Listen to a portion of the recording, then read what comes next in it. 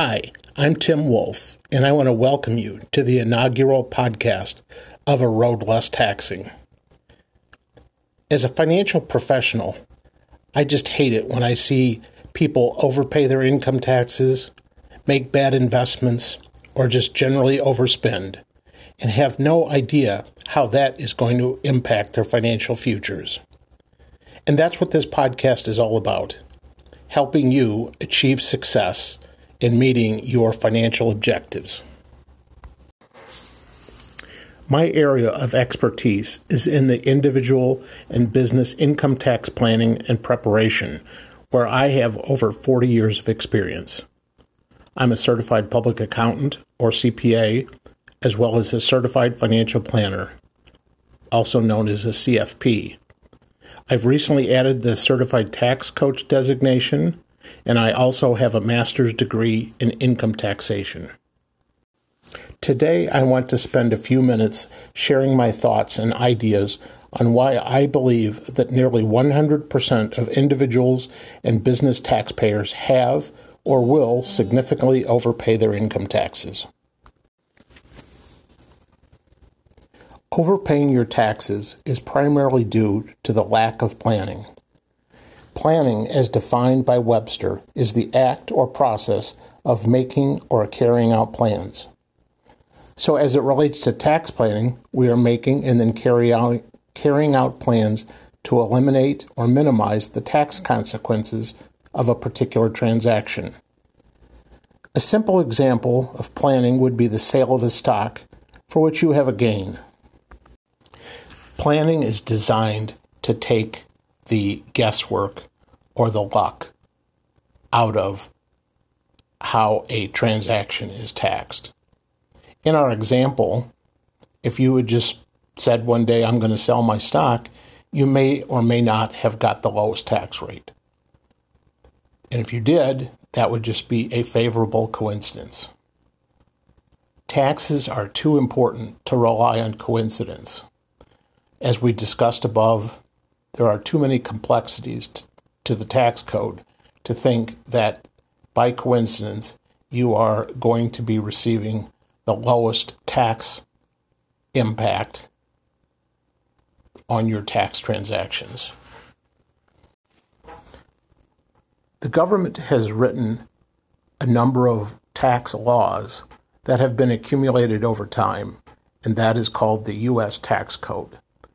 This is our set of rules that are designed to direct us on how to pay our taxes, which are then used to pay for governmental services. But the tax code has also been written for the purpose of influencing social and economic behavior. Consequently, the tax laws are not written for the purposes of helping everyone to minimize their taxes, but only for those taxpayers who consciously take advantage of the tax savings opportunities written into the tax laws. The U.S. tax code is complex.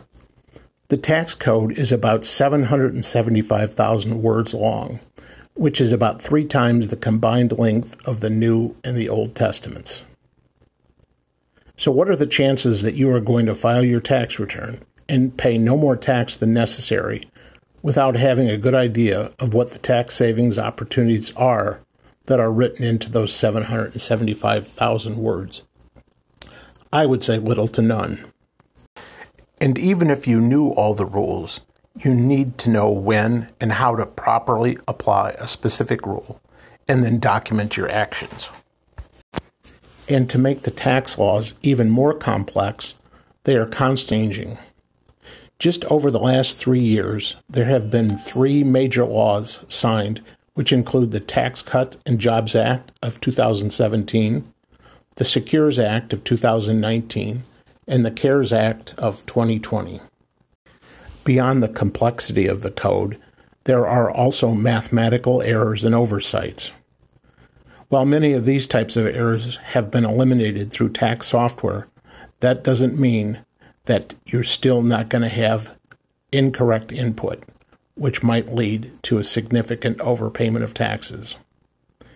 And the tax software will not necessarily when to know how or when to apply a certain tax rule, And finally, that tax software you bought for $49 is not going to help you with your sophisticated tax planning needs. And if you utilize the services of a tax franchise, they are not going to help you either, because their tax preparers are not trained to know how to give you advice and tax planning suggestions. In fact, tax preparers at franchises are absolutely prohibited from offering advice because the companies don't want to be sued. For every prospective client that I meet, I offer to review their past 3 income tax returns, because I know that for every 3 prospects I work with, it is likely that at least one of them will have overpaid their taxes. And why do I use 3 years instead of 2 or 4? Because there is a 3-year statute of limitations on filing an amended return and being able to get back a refund. Let me give you a few examples of the errors I have uncovered when given the opportunity to review past returns. My favorite example is that of a client who had filed his return correctly every year, and those returns included the reporting for rental real estate tax losses. However, in the year in which he had sold his properties, he did not check a particular box in his software that would have allowed him to utilize the unused losses from those properties that had been reported in prior years and had been accumulating. Consequently, he overpaid his state and federal taxes by over $60,000. While that level of overpayment is unlikely for most taxpayers, how many taxpayers own a single piece of rental property where they might miss one single checkbox and end up paying or overpaying their taxes by several $1,000s? For another taxpayer, where I reviewed a prior return, I found that the tax preparer had made an error and caused the taxpayer to pay tax twice on the same income, because the tax preparer apparently didn't discover or maybe didn't understand the rules related to stock options sold by an employee. For that particular client, I filed an amended return and got the client back over $15,000 in federal and state taxes. There have been many times I have been able to amend Illinois returns, which is where my practice is at, for clients who didn't take a tax credit based upon the real estate taxes they've paid on their principal residence.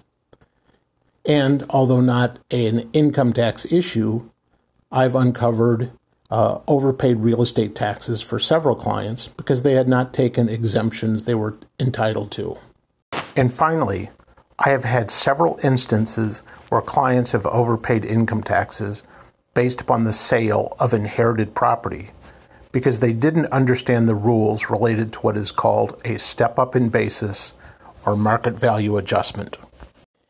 Every year, the average taxpayer will pay about 20% of their total income in income and Social Security taxes. So if you'd be willing to spend the time to do some tax planning, you should be able to reasonably reduce your tax burden by at least 10% every year. That would effectively give you a tax-free 2% raise. How much of a difference could this make? Well, let's assume that over a 40-year working career, you could save an average of $2,000 each year in taxes, and then you would invest that money or save that money and get a 4% rate of return. At the end of your working career, you would be able to continue to let that money grow for an additional 20 years during your retirement period. At the end of those 60 years, you would have over $430,000. I can guarantee you that you will not pay a tax professional anywhere near that amount of money for their tax planning strategies. I hope that today's information has whet your appetite to consider listening to future editions of A Road Less Taxing. If you have comments on this podcast or suggestions for future episodes, please send your comments and suggestions to me at tim@timwolfecpa.com, and Wolfe is spelled W-O-L-F-E. If you know of other financial professionals, such as insurance agents, investment managers, retirement plan distribution specialists, or charitable funding experts, and you would like to have them share their expertise with this audience, I would certainly love to have the opportunity to interview them. And I would ask that you send any suggestions along with the appropriate contact information to my email. So until the next episode of A Road Less Taxing, I want to thank you for listening.